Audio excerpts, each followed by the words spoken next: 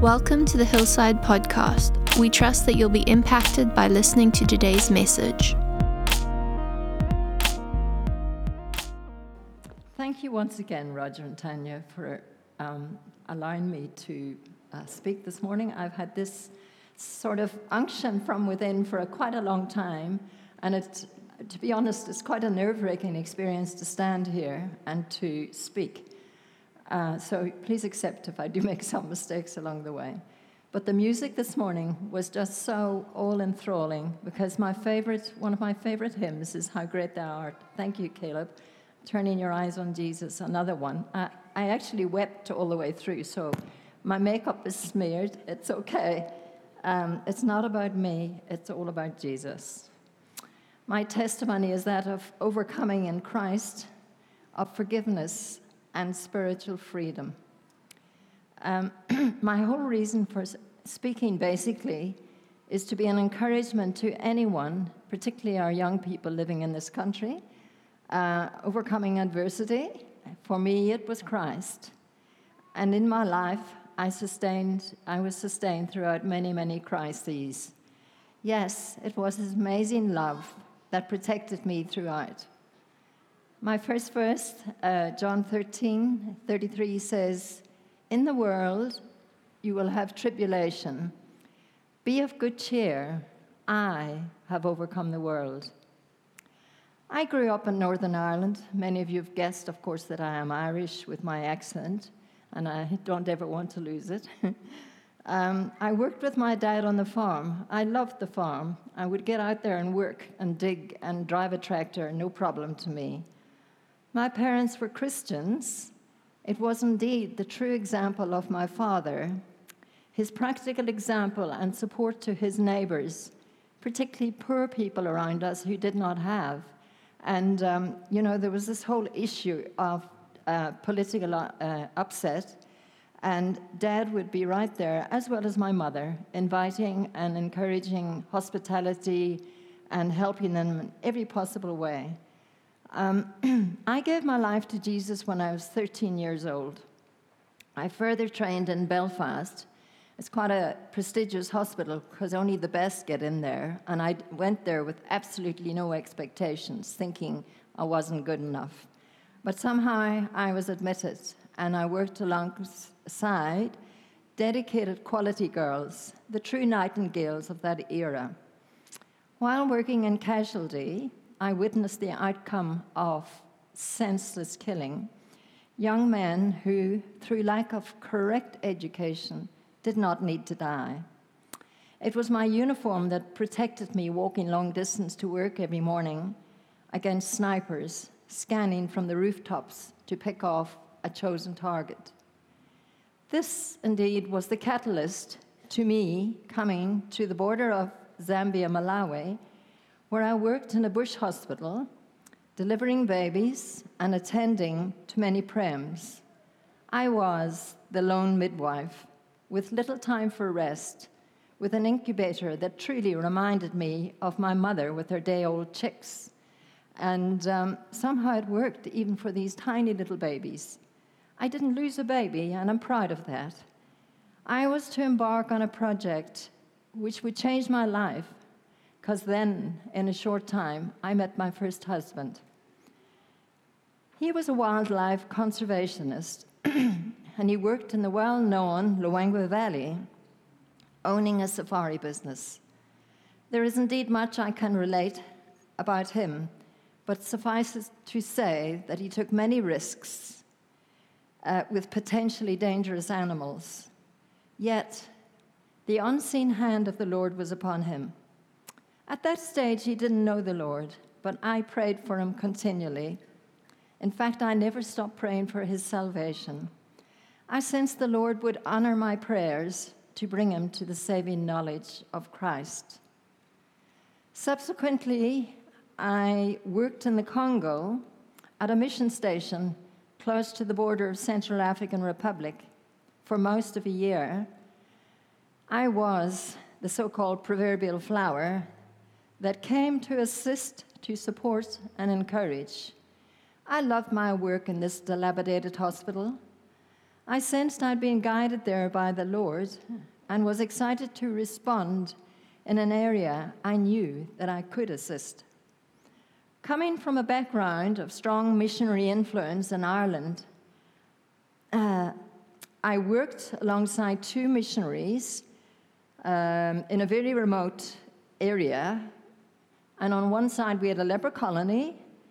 And I love to encourage these girls because they had come through serious trauma as well, in that there was a group of missionaries, and I'd heard them there speak many times in Ireland of various missionaries that went to this hospital and subsequently lost their lives through to invading forces that didn't want them there because they were Christians. So these were the last two missionaries. What a joy it was to share with them for that year. However, this area was known as the white man's grave because of the many serious parasites. I had malaria many times, including cerebral malaria. I also became ill with a condition called filariasis, causes swelling of the joints and very quickly becomes chronic and subsequent death. I was sent home to Ireland, and they couldn't help me, then to the Tropical Diseases Hospital in London, and I overcame all that, ready and prepared to come back. My husband finished the safari business that was in the Congo. I somehow felt that my work was better used helping others. I was very happy for him to be in the bush. But at that time, that year, at the end of that year, it was decided, because we'd been married now a couple of years, we'd like to come back to start a life where we could create some kind of foundation for our children. We farmed outside Lusaka, Zambia. And to be honest, we had absolutely no experience of farming in Africa. So we had to take humble pie and listen to our neighbors and have advice from each and every person. When do you plant? When do you do that? And you know, the neighbors were absolutely fantastic. We had lovely people around us to support us. There was no spare parts in the country. It was at a very bad time post their independence, which was 68, although this was now 1978, still struggling with spares. My husband would actually recreate something out of the scrap heap to keep those dilapidated tractors on the go at the time. Our girls grew up on the farm and were encouraged to get involved with farm life, which they loved. Coming from Ireland and to live and work in Africa, it was indeed my naivety which allowed me to believe that I was safe. The first time I was beaten up, I dropped my two little girls at the local school, and on driving home, I swerved to avoid a mud hole in rainy weather, and I had a nog kerry thrashed into my car. Unfortunately, I got stuck in the hole, which is, of course, was an opportunity for this assailant to come and, attack me. I slipped into the big hole out the door, and after not nice things happening, fortunately, I was never raped. I will say that from the outset, but I was badly beaten up. He ran away. The shock of that experience was quite disturbing and painful, yet a huge relief that I was indeed rescued. It was almost like God was sending the angels to look after me. I find that in every single one of my experience, it's to God give the glory, because he's done amazing, miraculous, overcoming things in my life.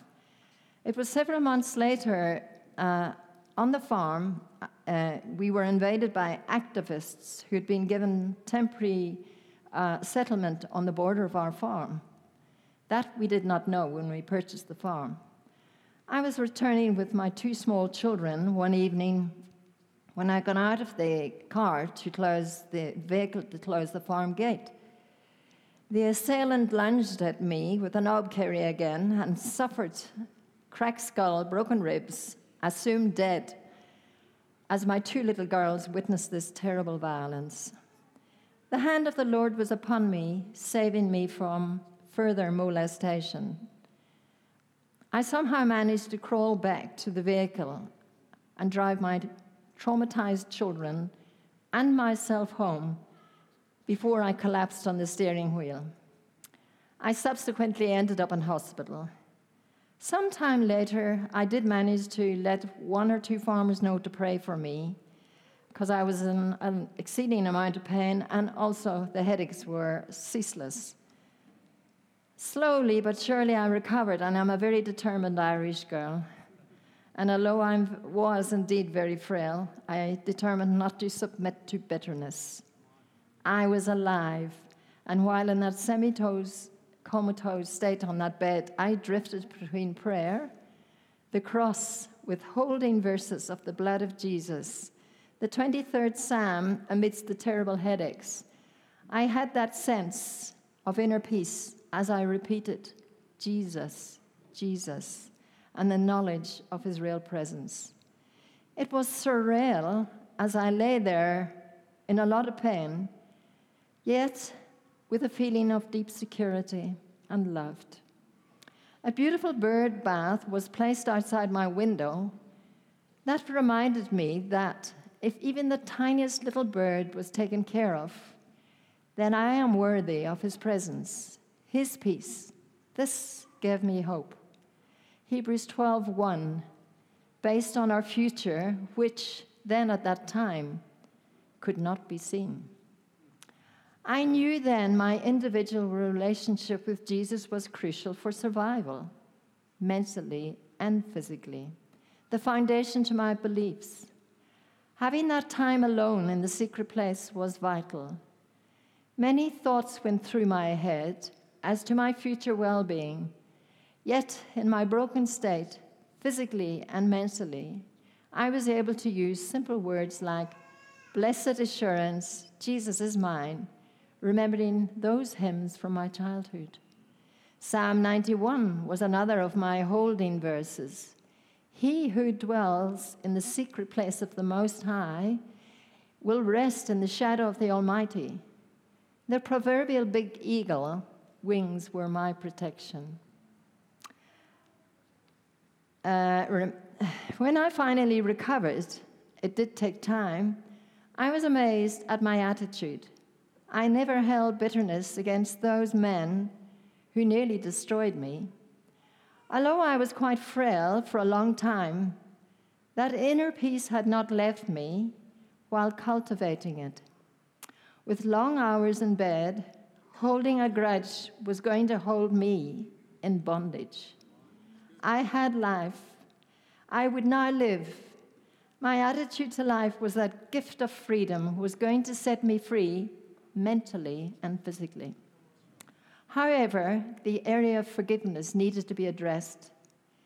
Without forgiveness in my heart, I could never have victory. Without forgiveness, I would become embittered. Forgiveness is a choice. Realizing I was going to be able to live allowed me to communicate with my Lord about forgiving those who, knowing they might destroy my body, yet could not steal my soul.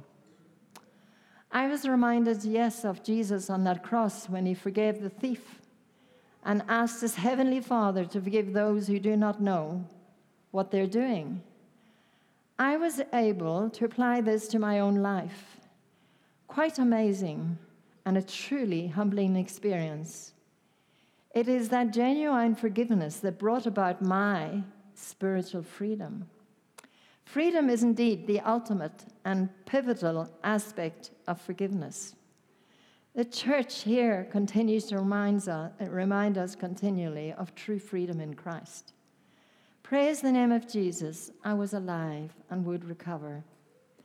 A few weeks ago, or maybe some months now, Hilton spoke and reminded us that if we do not have courage and hope in our youth, we will live with regret in our old age. We need courage to bring about change and wisdom to carry it through. Proverbs 3:5-6, trust in the Lord with all your heart, lean not on your own understanding. In all your ways acknowledge him. He will direct your paths. 13 years later, in 1990, we came to live in Limpopo province, South Africa. Our girls were schooled in Johannesburg at a private school. We were met with yet another challenge on a rundown farm. My husband dedicated himself to turning this farm into a wildlife reserve.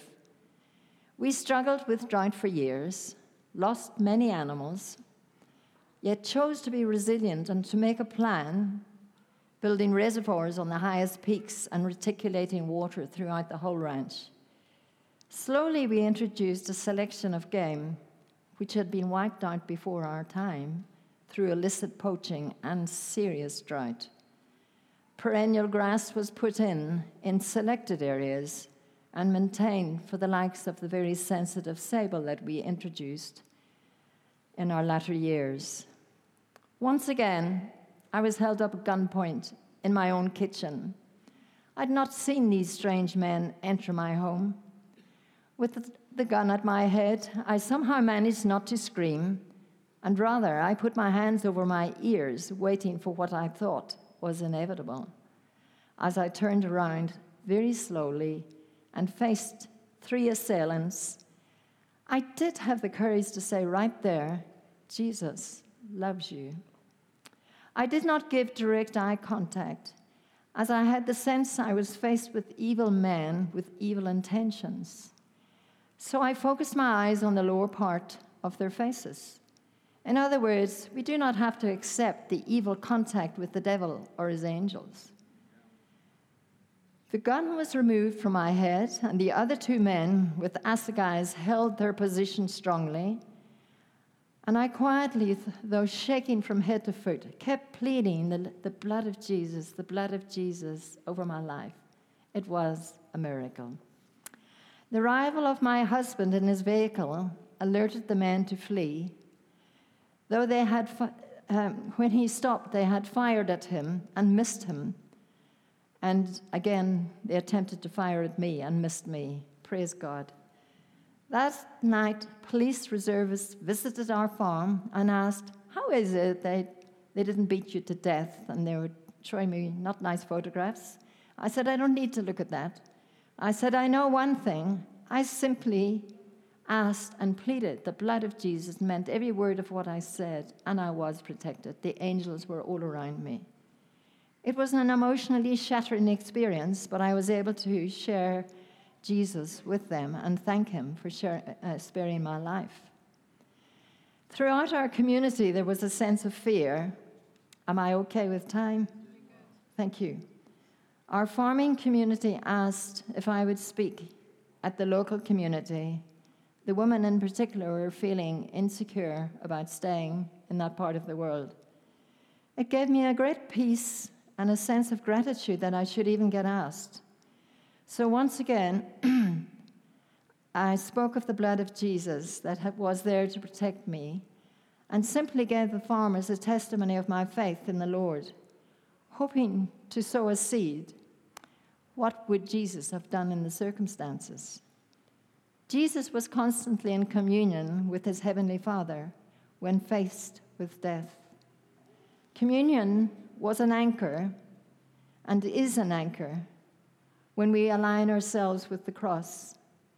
Jesus suffered in the most extreme ways to bring life and freedom.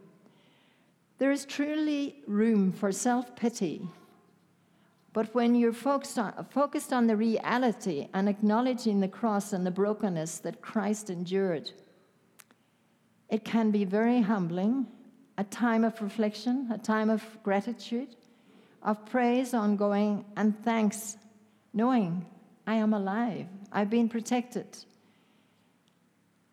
It is that beautiful thread that weaves between our past, our present, and our future. In the past, I'm reminded of what God had done for me, his faithfulness, his grace. In the present, I'm able to remember those testimonies of overcoming bad times when too weak to even really pray. Claiming Jesus, that precious blood over pain, my brokenness, bringing great peace and rest to my soul. It is to build our trust in Christ and align only with him. When you are remembering Jesus and trusting in him completely, You are indeed filled with hope for the future in this broken world around you. Matthew 17:20, it is the mustard seed faith speaking to that mountain in your life to be removed and cast away. That promise is embedded in the body and the blood of Jesus. Our individual relationship with Christ is indeed crucial to our lives and foundational to our beliefs. My final and last trauma was losing my first husband in the most untimely of circumstances when he was killed on the farm 5 years ago by a buffalo. Since coming to Hillcrest and living in my beautiful oasis of peace with my wonderful husband, Don, I feel truly blessed that I have been spared to enjoy the serenity and peace of a beautiful environment. I take nothing for granted, accepting each day as a gift from the Lord, sparing me and giving me a life, trusting in Him. My heart's desire that my story will be a great encouragement primarily to the lovely young people in this church or anyone else in this church who may be facing adversity or sadness in their lives. I'd like to close with the reading from Psalm 37, verses 1. I'm not quite sure, but I'll certainly read the first bit. Do not fret yourselves because of evil men or those that do wrong. For like grass, they will soon wither. Trust in the Lord, do good. Dwell in the land and enjoy safe pasture. Delight yourself in the Lord, and He will give you the desires of your heart. Amen. If there's anyone here who would like prayer, I'm more than happy, as well as core team, to pray for you. So if there's, I leave it at that, and thank you for this opportunity.